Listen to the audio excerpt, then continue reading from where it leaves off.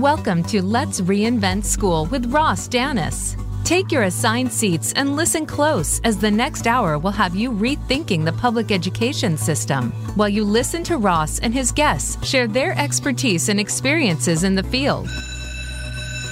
Class is in session. Here is your host, Ross Danis. Welcome, everyone. Welcome to Let's Reinvent School, the program that focuses on what is possible, not what's wrong. Today's program is focused on equity, specifically equity as it relates to schools and the education of our youth. Joining me today on the program is James Ford. James is an award-winning educator and consultant on issues of equity in education. He's a principal consultant at Filling the Gap Educational Consultants and the executive director of the Center for Racial Equity in Education, otherwise known as CREED. He was appointed by Governor Cooper in 2018 to serve as a member of the North Carolina State Board of Education, representing the Southwest region, and he was named as North Carolina's Teacher of the Year in 2014. Welcome, James. Proud to be here. Thanks, Ross. Bet. Also joining the conversation is Marta Duran. Marta is the principal of Charlotte's bilingual preschool, and prior to assuming the position of principal, Ms. Duran served as lead teacher with a demonstrated history of working in the primary, secondary education industry. She's skilled in coaching, lesson planning, educational technology, Spanish, and tutoring. She's a strong educational professional with a Bachelor of Science that's focused on teaching English as a second or foreign language. Welcome, Marta. Thank you. Thank you for having me here. And today we have the privilege of welcoming Joanne Jenkins to our discussion. Ms. Jenkins has her Master's of Education in Educational Psychology, a Master's of Divinity in Spiritual Formation. Ms. Jenkins taught at Villa Heights Elementary School in Charlotte-Mecklenburg Schools. She's an instructor in the Criminal Justice Department at Central Piedmont Community College. She was awarded Practitioner of the Year by the Johnny H. McLeod Addictions Institute at UNCC. And if that's not enough, she serves as the co-chair of the Board of Galilee Ministries of East Charlotte. She's a member of the Episcopal Diocese of North Carolina, Racial Reconciliation Council Advisory Board member, Black Congregations Missioner of North Carolina Diocese, co-chair, and the Reimagining America Project's Education Subcommittee. That is a lot in one sentence. Welcome, Joanne. Welcome. Glad to be here. Glad to have you here. And finally, we welcome MECED's Chief Operating Officer, Ms. Shelly Biby. Shelly will serve as our respondent in our third segment when we ask ourselves, what have we learned today? Welcome, Shelly. Thank you so much. So now let's dig in. When it comes to equity versus equality in education, the terms are often used interchangeably. But understanding the distinction between the two is essential for resolving issues faced by disadvantaged students in the classroom. While working towards equity and equality can both be good, equity should be an educator's end goal. The reason lies in the difference between being fair versus being equal. So equality is more commonly associated with social issues, perhaps because most people know what it means in that context. In a nutshell, its definition is as it sounds, the state of being equal. When a group focuses on equality, everyone has the same rights and opportunities and resources. So equality is beneficial, but it doesn't address specific needs. For example, giving each student a take-home laptop, for example, would not address students who don't have internet in their houses. So even if school is equal, some students may still struggle. Equity, on the other hand, provides people with resources that fit their circumstances. A focus on equity takes into consideration varying personal experiences, social identifiers that impact students' educational opportunities, including race, gender, ethnicity, socioeconomic status, disability, family background, and others. And to address these inequities, education leaders must first understand that diverse students have diverse needs. So all students deserve a quality teacher in every classroom, but unfortunately, inequities exist in students' access to effective educators across the P20 spectrum. As we've heard on the program before, if an elementary school student has a highly effective teacher for 3 years in a row, they're highly likely to be successful in school and beyond. Likewise, the converse is true as well. If an elementary school student has an ineffective teacher for 3 years in a row, there's a high probability of failure across their entire school experience. We know that Charlotte-Mecklenburg schools alone, there are over 1,100 teacher vacancies right now. The number of educators, including principals, are leaving at a much higher percentage in high poverty schools. And those associated with high need schools have a high rate of turnover. In fact, these under-resourced communities often have trouble keeping educators who can make a difference. 62% of high poverty schools report that it's challenging to retain high quality teachers. James, from your perspective as an extraordinary teacher, State Board of Education member, tireless advocate for equity, what needs to happen to ensure that students with the greatest needs have access to the most qualified teachers? You know, it's a complex question, but I think the simplest answer I could give would be to ask the simple questions of where does the power live, right? That is not an inevitability. There's a pattern that is likely a result of some very intentional policy decisions. And so why is it that high poverty schools that are in Charlotte-Mecklenburg are also consequently, racially identifiable, have such a hard time recruiting and retaining teachers, have such high turnover? How does teachers get assigned? Who's in the decision-making capacity? And how are these decisions made? Those are pivotal questions about where the power lives to make these sort of decisions, because until you discern what the root cause is, we're going to be spinning our wheels. So I doubt any of us off the back of our hand know who that person or persons are. But that, I think, is where we have to begin our inquiry. Who's making these decisions and how are teachers being placed? And how can that be changed in a way that's more responsive to the needs of the student population? Interesting. I don't know if it's true, but what I hear is that the least experienced teachers often get assigned to the most demanding schools and don't have the supports. Yeah. So and that's not just the Charlotte-Mecklenburg data point. That's a North Carolina data point. At Creed, we released a report about 3 years ago where we analyzed that, right? So early career teachers, years 0 to 3, students of color are more likely to get access to what we call novice teachers. And so all of these things are kind of layered on top of each other. So consequently, they have the highest turnover rates, et cetera, et cetera. And, that's not an inevitability. That's not a natural occurrence. That's a decision or a lack of decision. And it requires some scrutiny and some critical thought about how teachers are assigned and what we can do to incentivize folks to stay in places where we have the greatest need. Where do those decisions rest, that power? Is it with the principal or is it central office? HR? It's a district decision. Yeah. And I think we have to be clear here that if we were talking about a different state, or a different school system, then maybe their response to that question would be different. But we know that the HR and the placement of teachers is a decision that rests at the district level. And it's I can't tell you necessarily how that mechanism works, but, you work for the district. You don't necessarily work for the school. And so when you apply, you're applying for the district and you are placed where, based upon a bunch of factors, they determine that you need to go. Right. And that needs to be looked at. During the Gorman era, it was played with a little bit. They tried to incentivize teachers and pay them a little more to go places, with more or less success. But I think that that's a really, really good place to start and begin the conversation. Thanks, James. A lot to think about. Marta, you're the principal of a bilingual preschool. How are you recruiting? How are you training? How are you retaining high quality teachers who, in your case, they must also be bilingual? Correct. So we are lucky to have a very well-organized family program because at Charlotte Bilingual, we believe in supporting parents and the child. If the parents are well taken care of, then the children will thrive in the school.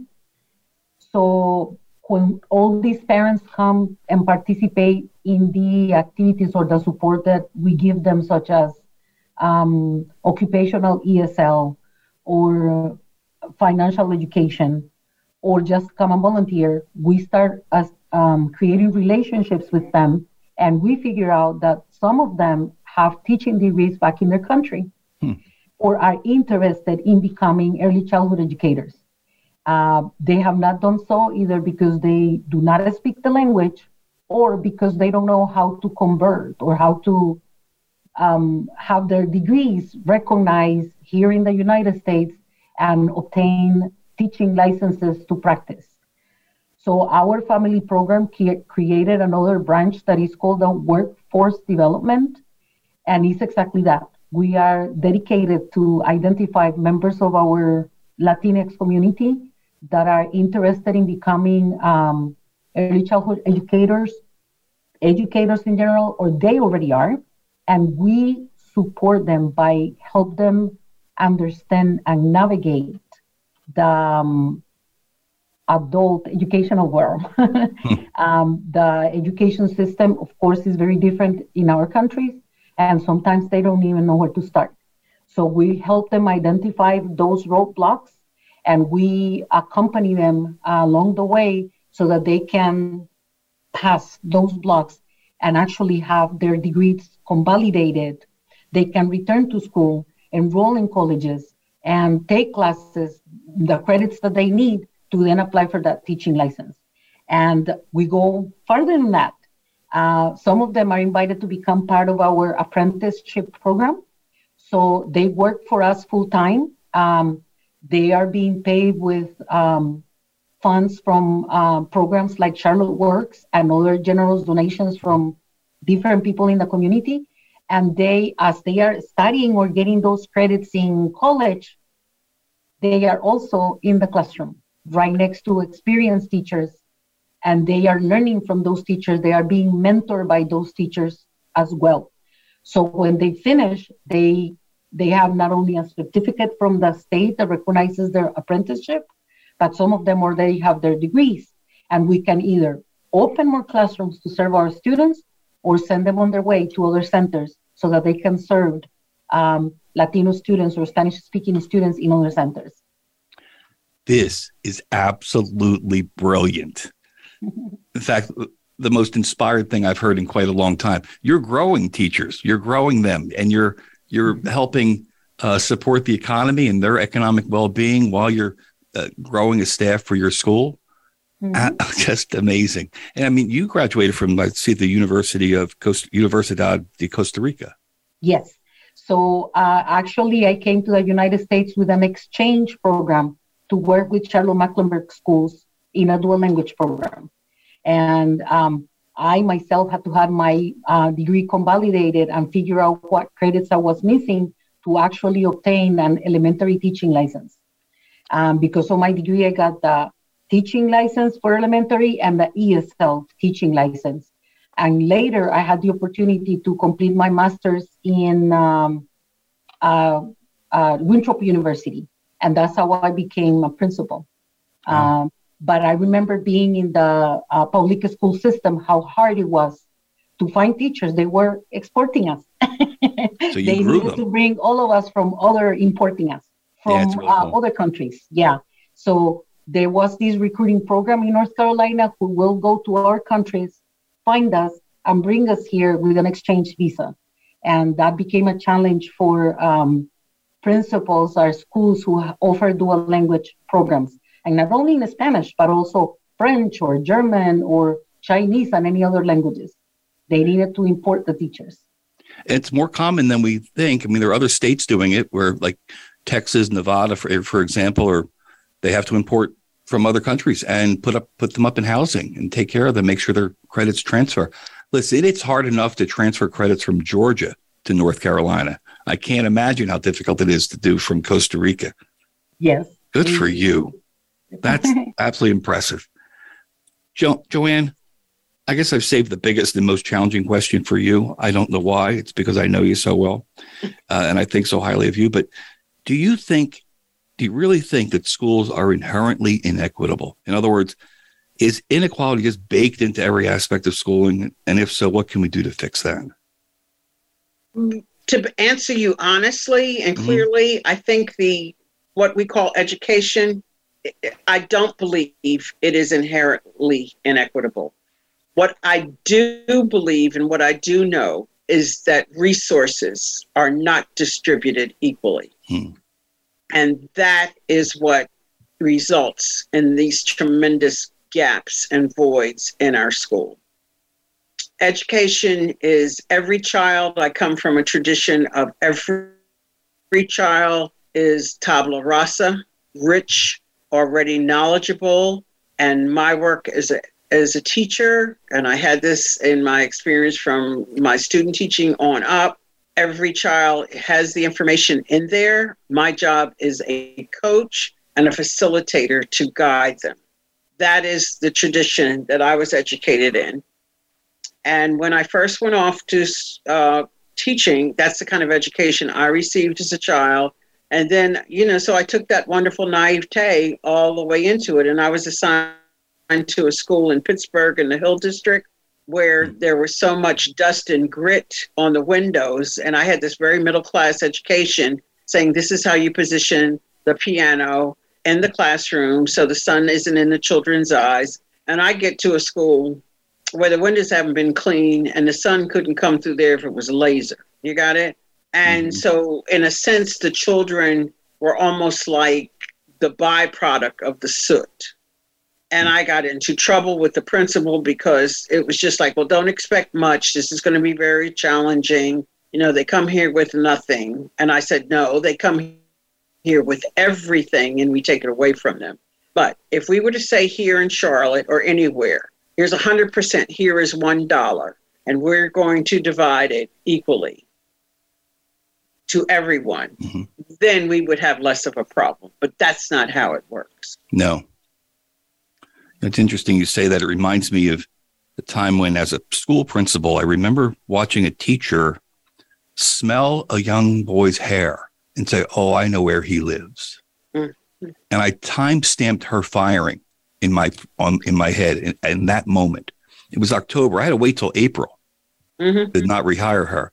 But there's no room for somebody like that in a school. So it's a matter of saying, do you believe that all kids can learn to really high levels? And if you say, well, what you see is what you get, there should be a trapdoor that just sucks you out of the room. There's no place for you there. Man, I didn't realize that you started in Pittsburgh. Yeah, I did. And I'm going to be honest with the 5 of you and our audience. I didn't find too much difference when I moved down here. My parent, I'm a little bit older than you are. Education was considered to be the safe place to go, prepare for that. My parents wanted me to return to to Philadelphia and just go to work at a very upscale. It was a public school, but it was a very upscale school, very similar to some of the ones that we have here. Yeah. And that I would be safe and, I was just going to be a spinster and everything would be safe. And I chose not to do that. I went back and I studied more and I decided to go to a school that was a vocational high school with pretty much the same thing. Tough kids, had to be really creative to look at the diamond that was in the dust. Right. Loved it. Drove my father crazy. And then the last thing I want to say, and then I came to Charlotte with this teaching certificate, got a job, and went to another school here. And I thought I was back in Pittsburgh for a minute, minus the steel mill. Got you. My goodness. In a moment, we're going to take a short break. Hard to stop, put a pause on this conversation. But during the break, you're going to learn more about MECED, nonprofit I lead here in Charlotte, North Carolina. To learn more about MECED, you can follow us on Facebook, LinkedIn, Twitter, or on the web at www.meced.org. Don't go away. Best is yet to come. We'll see you on the other side.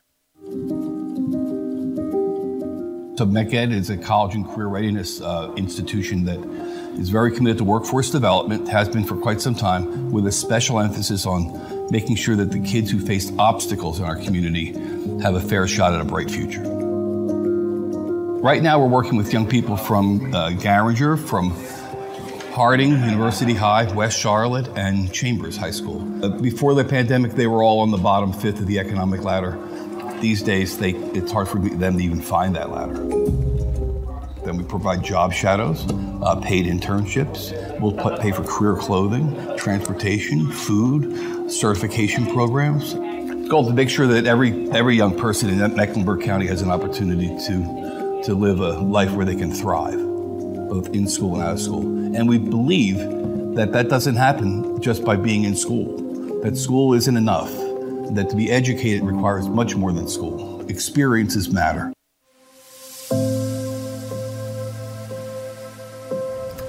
My experiences with MECED, they put me in an internship at the hospital for 2 years. I do think MECED is invested in me living my dream. They want the best for each and every one of their students. And it's like they won't go down without a fight. So MECED means opportunity, family, friendship. I am a healthcare tech at Atrium Health University in the Maternity Center. Career pathways, we work with underserved high school students. We put them in internships at 135 different businesses and industries around Mecklenburg County. It's a powerful economic mobility machine. The experience with career pathways, it made me more determined. That's how I got my job at Atrium, because I volunteered for 4 years at the hospital. So it made me get connections, and they said, I'll give you a call. With the students that we've had, the preparation that they had through career pathways was just exceptional. Honestly, I don't know what I would do without career pathways. Like, I don't want to see it. Like, it's not, I don't know, having someone to talk to and a shoulder to cry on, different family.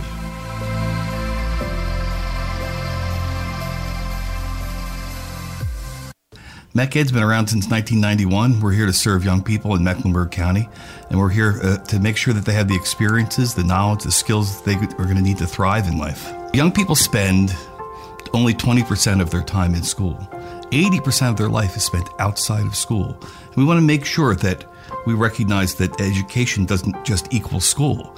We learn in all different kinds of places in different ways. With after school, you're hitting on academics. You're hitting on the things that they might not have during regular school. So like we have visual art, dance, theater, coding. They still get to do with their friends at school, with people who are just like them. Some of them don't even know they could dance. Some of them don't know that they can draw.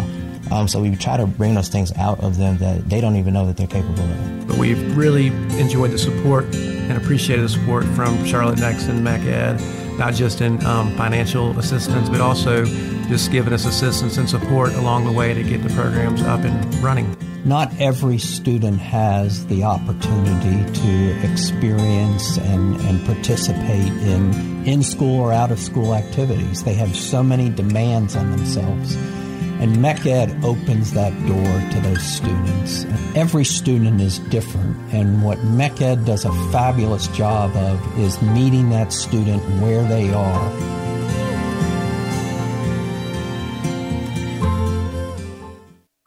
Streaming live, the leader in Internet Talk Radio, VoiceAmerica.com.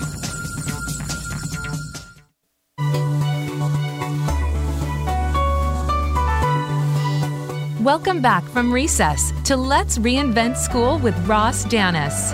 Got your thinking cap on today?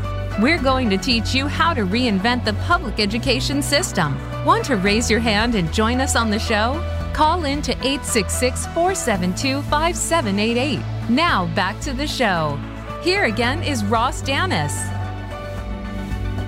Welcome back, everyone, to Let's Reinvent School, the program that really tries to focus on what's possible, not just what's wrong with our education system. Today, we're talking about equity in education, and we're joined by three extraordinary, accomplished guests. James Ford, Executive Director of CREED, Marta Duran, Principal of Charlotte's Bilingual Preschool, and Joanne Jenkins, educator, activist, civic leader. Before the break, we spoke quite a bit about the value of having a quality educator in every classroom. So we're going to shift gears a little bit here and talk about how schools sort kids. That's right, sort. And they seem to do a very good job of this. Some get remediated. Some get enriched. Some get to complete mind-numbing worksheets that foster cognitive anesthesia, and others put on plays and engage in simulation activities. James, do you think there's a racial bias that informs how elementary school kids are, as we say, sorted? What evidence do you have to support that belief? And would anyone else like to respond once James has a chance to go? James? Yeah, absolutely. Racial bias exists. And schools are a site of sorting kids, always have been. And I'll kind of anchor my response in, to one of the questions you asked earlier, although it wasn't directed to me. I agree that education is not inherently inequitable, but the education system as it exists in the United States is inherently inequitable. And that's because it was designed to reproduce a lot of the social hierarchies that we have within society. So the same groups that have been socially dominant and privileged, right? White, Anglo-Saxon, Protestant, English-speaking, Christian, right? Are the groups who the institutional schools were patterned after. And so, as it exists today, there's a preponderance of evidence that schools are sites of sorting. I think to an article from the 80s by Gene Anyon, Anyon, that kind of looks at the quality of education on down to the assignments, depending upon like the income markers of the school.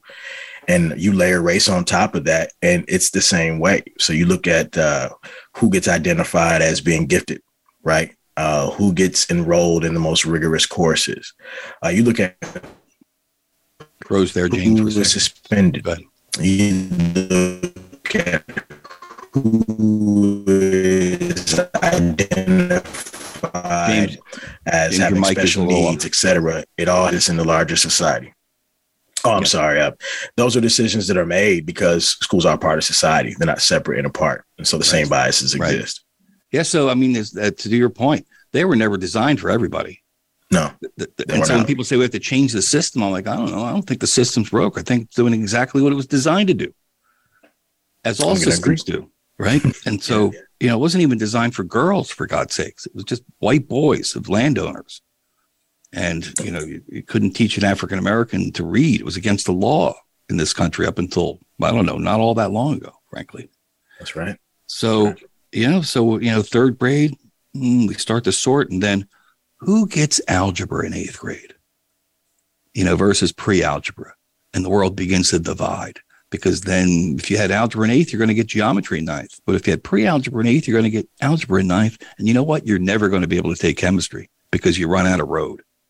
And you also start traveling with different groups of kids because they've been assigned that way.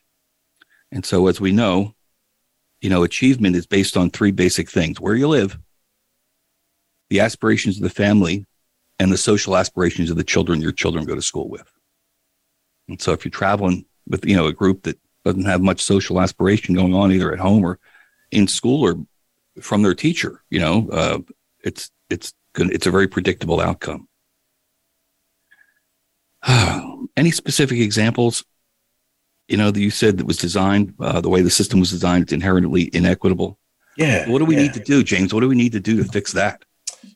So one of my research areas, in fact, like my dissertation topic is actually about, Second Ward High School, right, in Charlotte's first Black public high school. And at a time when, the rest of the South was beginning to offer education, public education, which was born from the advocacy of free Black people, they were already underfunding the Black schools if they were building them at all. And they were offering them a very particular type of education called an industrial education. So you were not being afforded the luxury of liberal arts curriculum. You weren't being introduced to the humanities. You were learning how to be,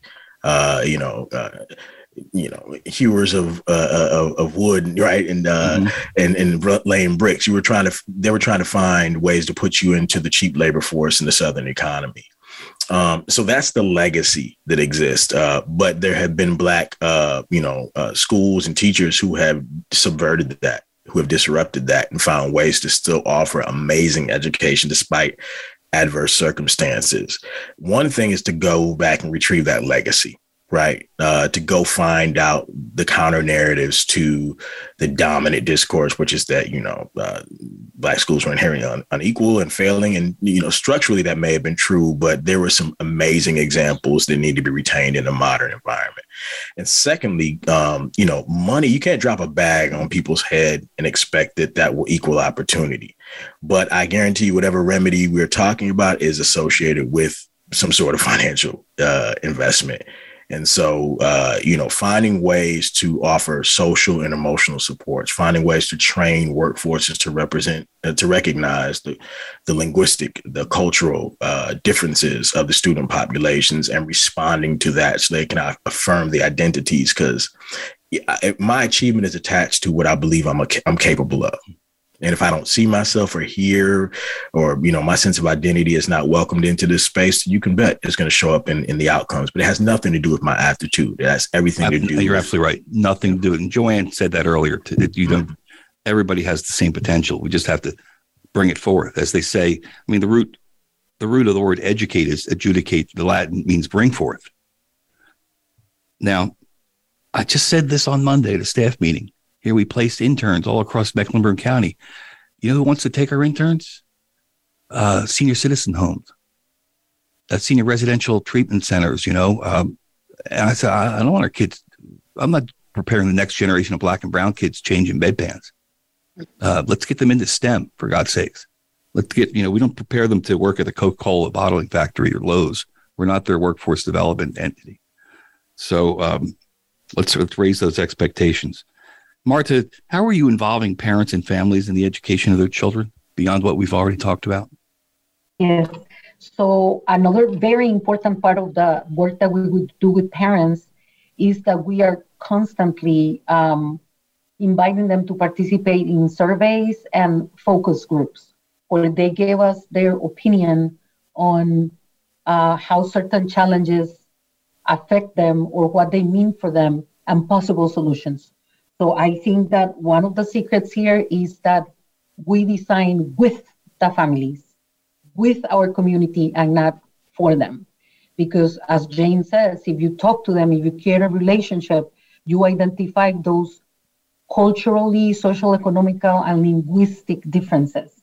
And you can take them into account when you come up with a solution for a program or a challenge. So absolutely, they are part of the design of the solutions at our school.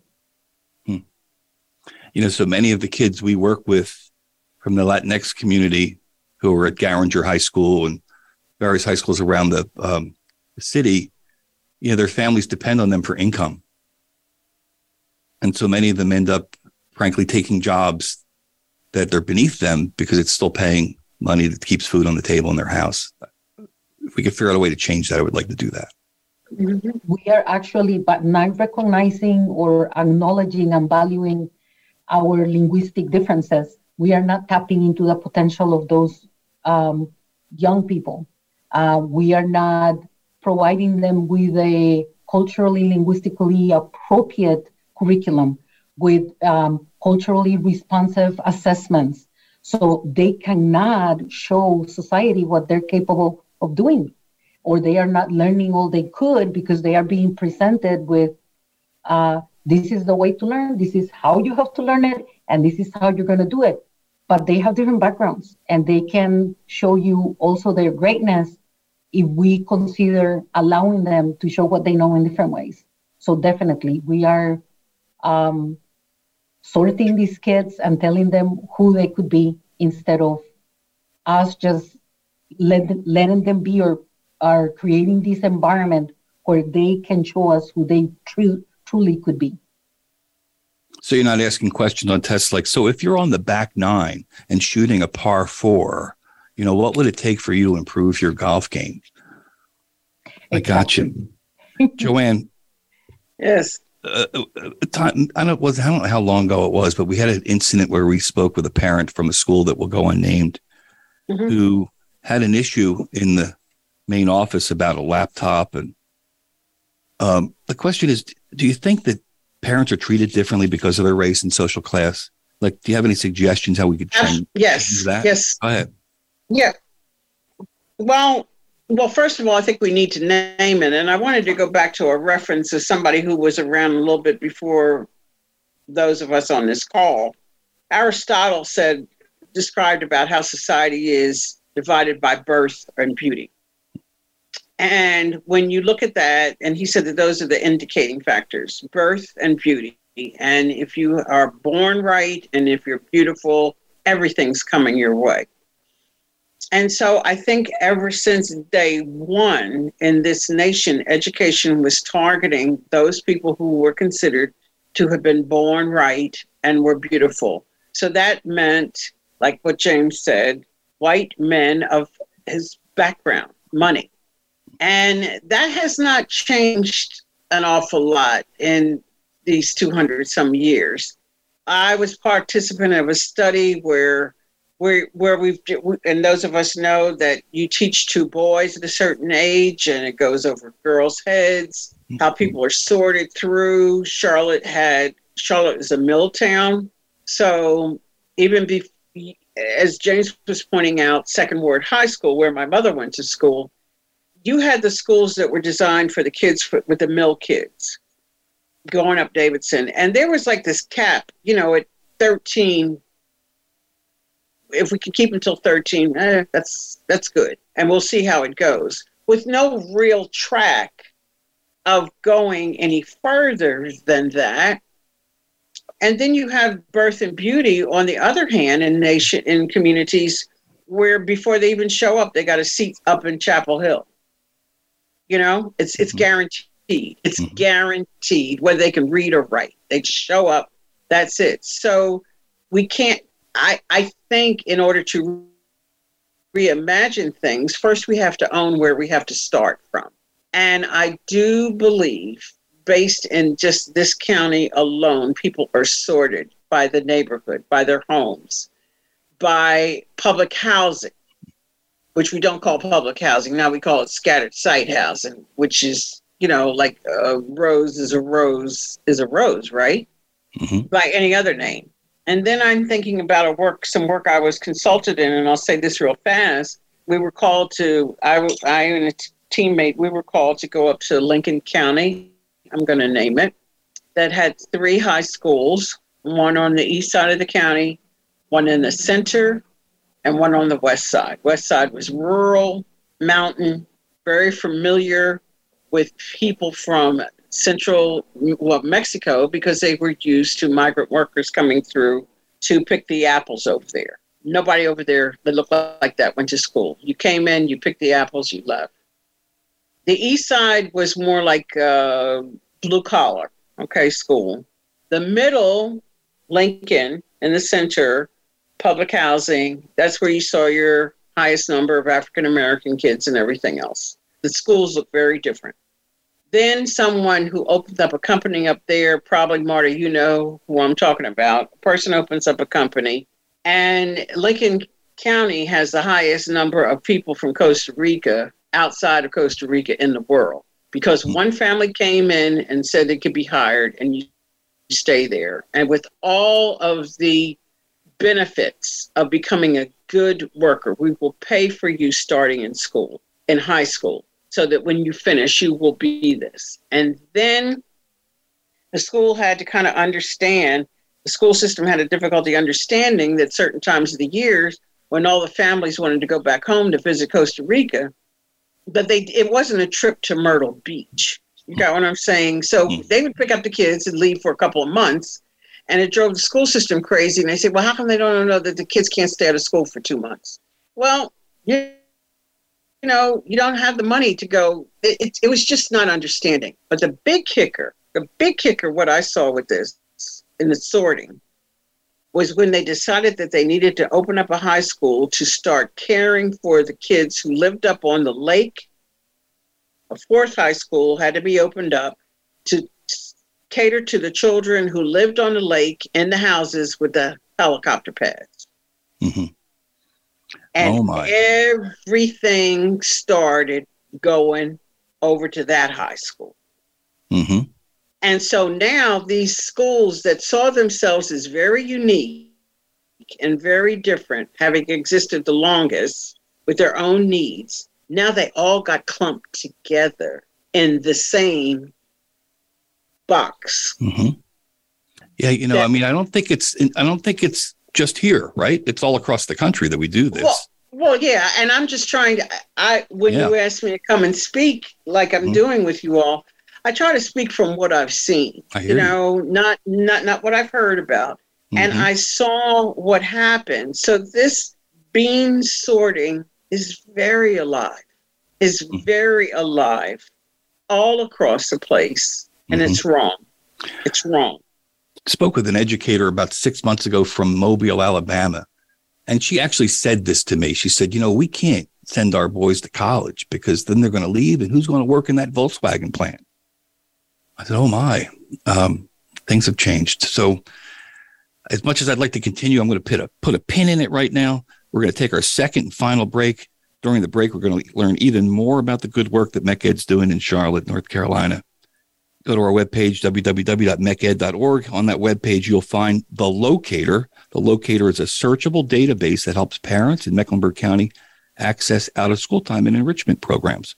Don't go away. When we return, Shelly Biby will join us to help us answer the question, what did we learn today?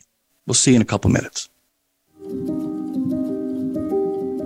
So MECED is a college and career readiness institution that is very committed to workforce development, has been for quite some time, with a special emphasis on making sure that the kids who face obstacles in our community have a fair shot at a bright future.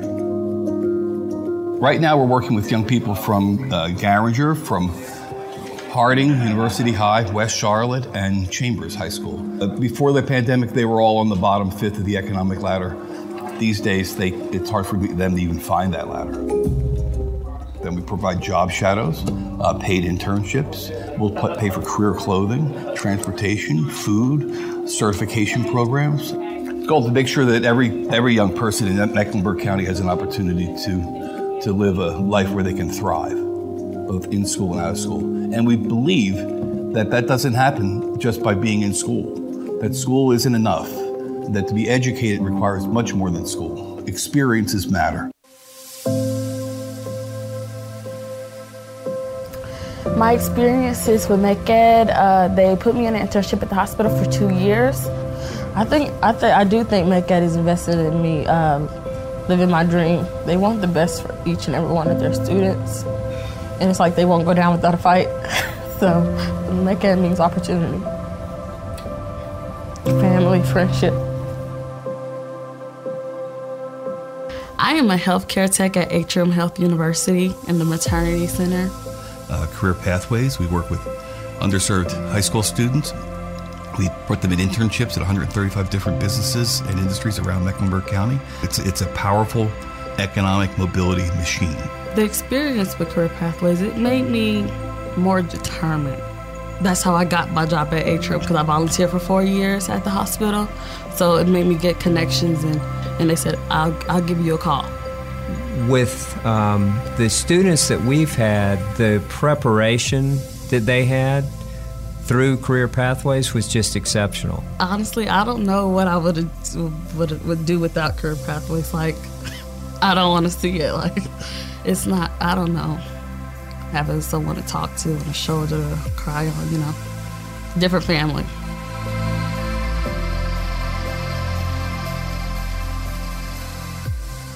MECED's been around since 1991. We're here to serve young people in Mecklenburg County, and we're here to make sure that they have the experiences, the knowledge, the skills that they are going to need to thrive in life. Young people spend only 20% of their time in school. 80% of their life is spent outside of school. And we want to make sure that we recognize that education doesn't just equal school. We learn in all different kinds of places and different ways. With after school, you're hitting on academics. You're hitting on the things that they might not have during regular school. So like we have visual art, dance, theater, coding. They still get to do with their friends at school, with people who are just like them. Some of them don't even know they could dance. They didn't know, some of them don't know that they can draw.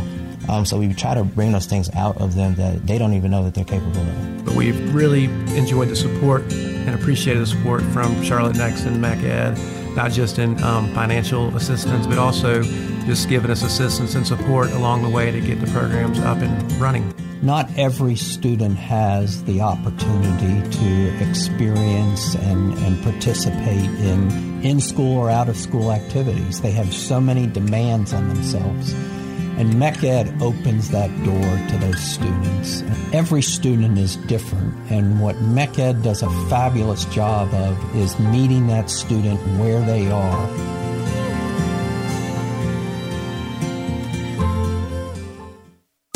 Streaming live, the leader in Internet talk radio. VoiceAmerica.com.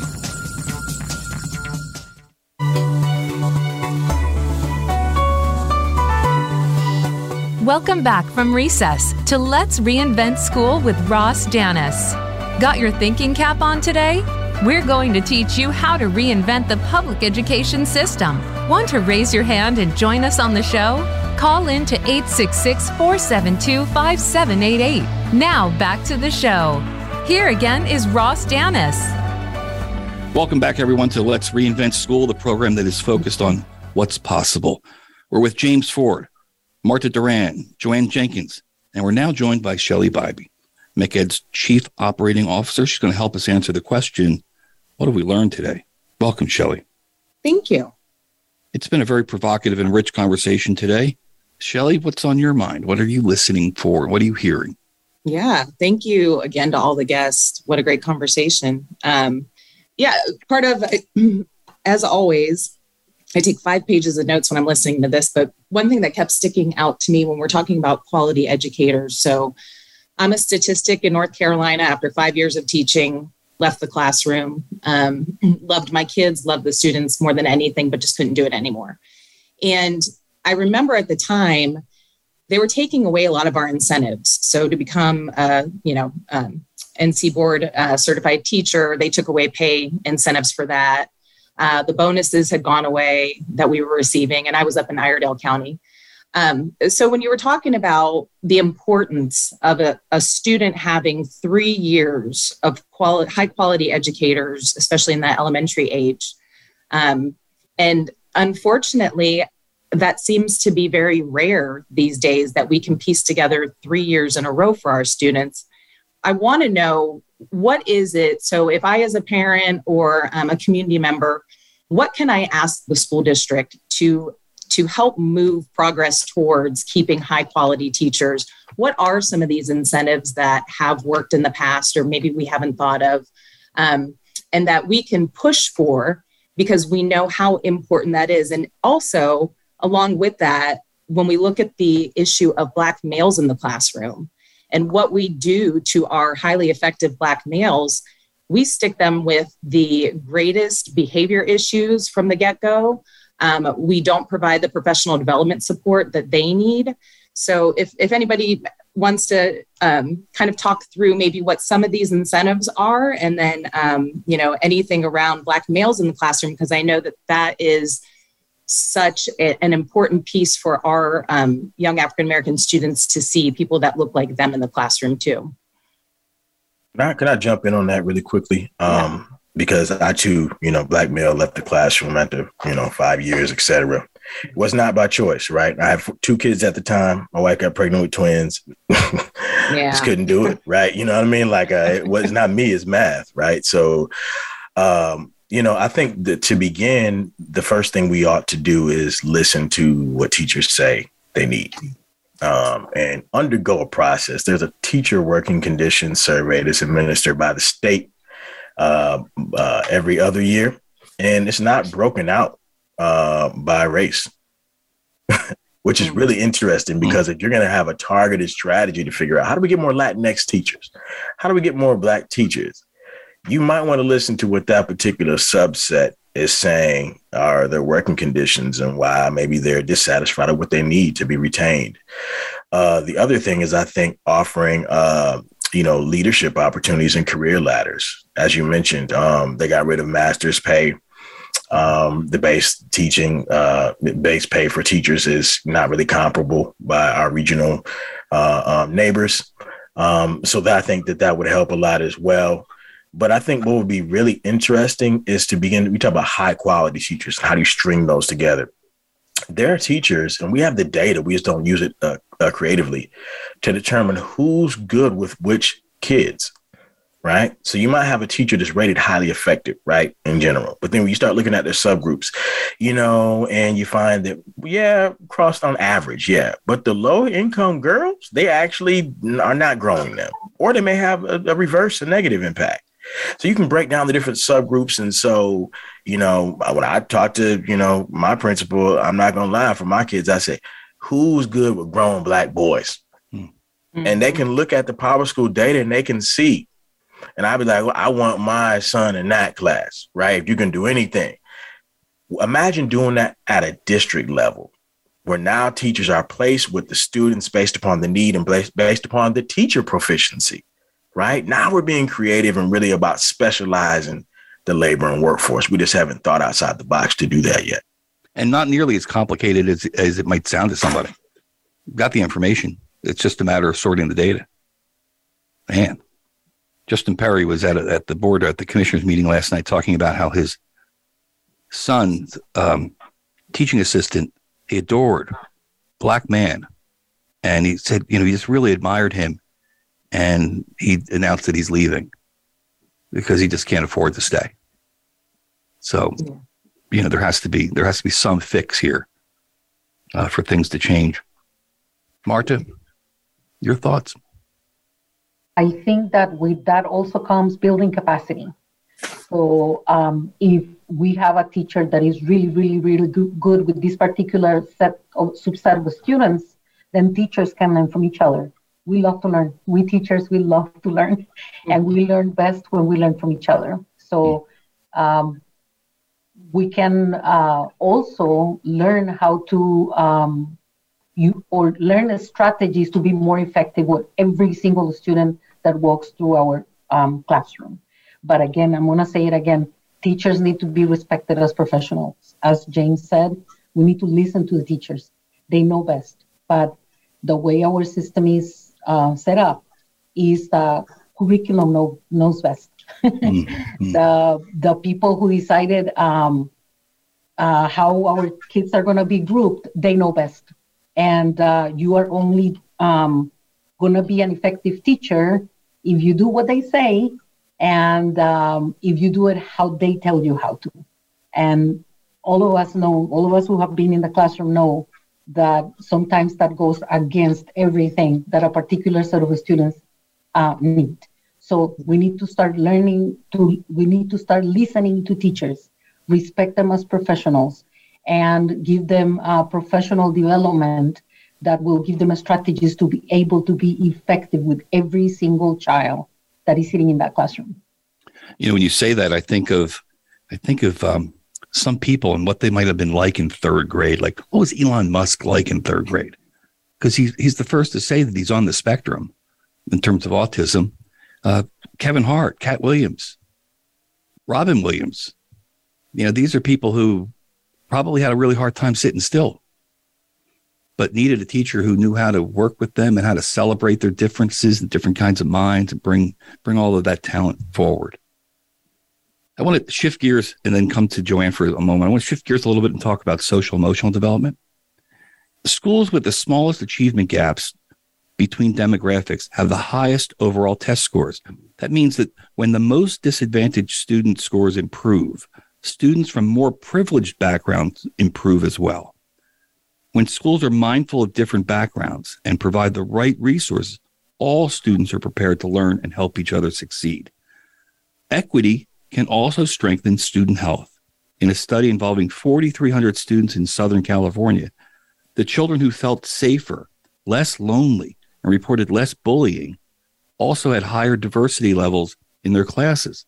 So being equipped to promote diversity and provide for students from all backgrounds makes for an environment where students feel comfortable and have better emotional regulation. Additionally, equitable communities are linked to better health, longer average lifespans, stronger social atmosphere, economic growth, all because of a focus on equity. So you just wonder why. Why can't we embrace this? Joanne, bring us out on a positive note. Well, what I want to say is that I think that there is a positive future, but we have to I would like to say, and I support what James and Marta said, and I'd like to move it back even before the person gets out of university and then continues on, to start being able to identify and teach to the strengths. Go in there with build up, learn to your strengths, your assets, and helps teachers or potential teachers become aware of their biases, who they are good with and who they probably are not going to be very good with, and then support them in where you place them. As a licensed clinical person, we have to constantly ask that. Nobody can do everything. And you got a lot of people say, I can teach anybody. I said, you really think so? Okay.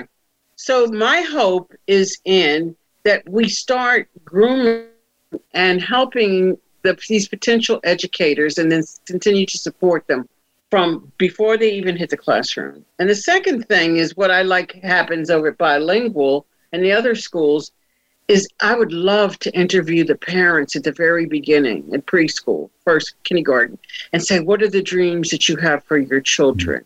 What are some of the obstacles that you live with? And how can we help you with that? And then support the teachers that know that information, encourage the whole system to surround them. And so that what you're doing is moving people through. One of the most wonderful events I ever had, real quickly, was working with a family over at SPA, Bishop SPA. And when we were talking about emotional and social development, her mother had not gone past 13 years old in school. And there was such fear on the part of the mother that secret came out, and yet she couldn't help her with her homework. And once that secret came out, that child turned completely around. No wonder she was acting out. No wonder she was frightened. You got it? Yep. Because they had a big secret. So that's the way I want to do it. You know what I'm saying? Just prepare people before they even go in here, and then interview parents and work with the parents from pre to 12. I love it. I love it. James, final words from you. My final words are going to be nothing to add. As a parent, I love asking parents about what their dreams are. And so I think that's a beautiful way to take us out. You bet. You bet. And everybody has a right to live their dream. I want to thank our guests. James Ford, you're amazing. And I so appreciate you being here today. I know you're very busy. Marta Duran, thank you for all the really good work you do. You're an inspiration. Joanne Jenkins, I want to thank you so much. I learned so much from you every time I speak with you, and you're a joy to be around. Shelly Biby, my partner in crime, thank you for being with us today. We want to encourage you to share the link to the show across all of your social media platforms. This program, along with other episodes of Let's Reinvent School, can be found on our host page at www.voiceamerica.com/show/4063. You don't have to worry about that. If you wait a couple of days, this, along with other episodes, will be available. I love saying this, wherever you get your podcasts. Finally, for more information about CREED, go to www.creed-nc.org. For more information about Charlotte Bilingual Preschool, go to www.bilingualpreschool.org. And for more information about Joanne and the Reimagining America Project, simply type Reimagining America Project into your browser. We hope you found today's program informative, interesting, some ways provocative. You can find this and all other Let's Reinvent Schools anywhere you get your downloads, as I mentioned before, or on Voice of America's host page. Join us next week. That's Thursday, June 2nd, between 1 and 2 p.m. Eastern Standard Time on Voice America's Variety Channel, when we'll explore how fostering creative and critical thinking in young people contributes to their success, both in life and in school. Until then, stay strong, stay safe, stay the course. We've got this.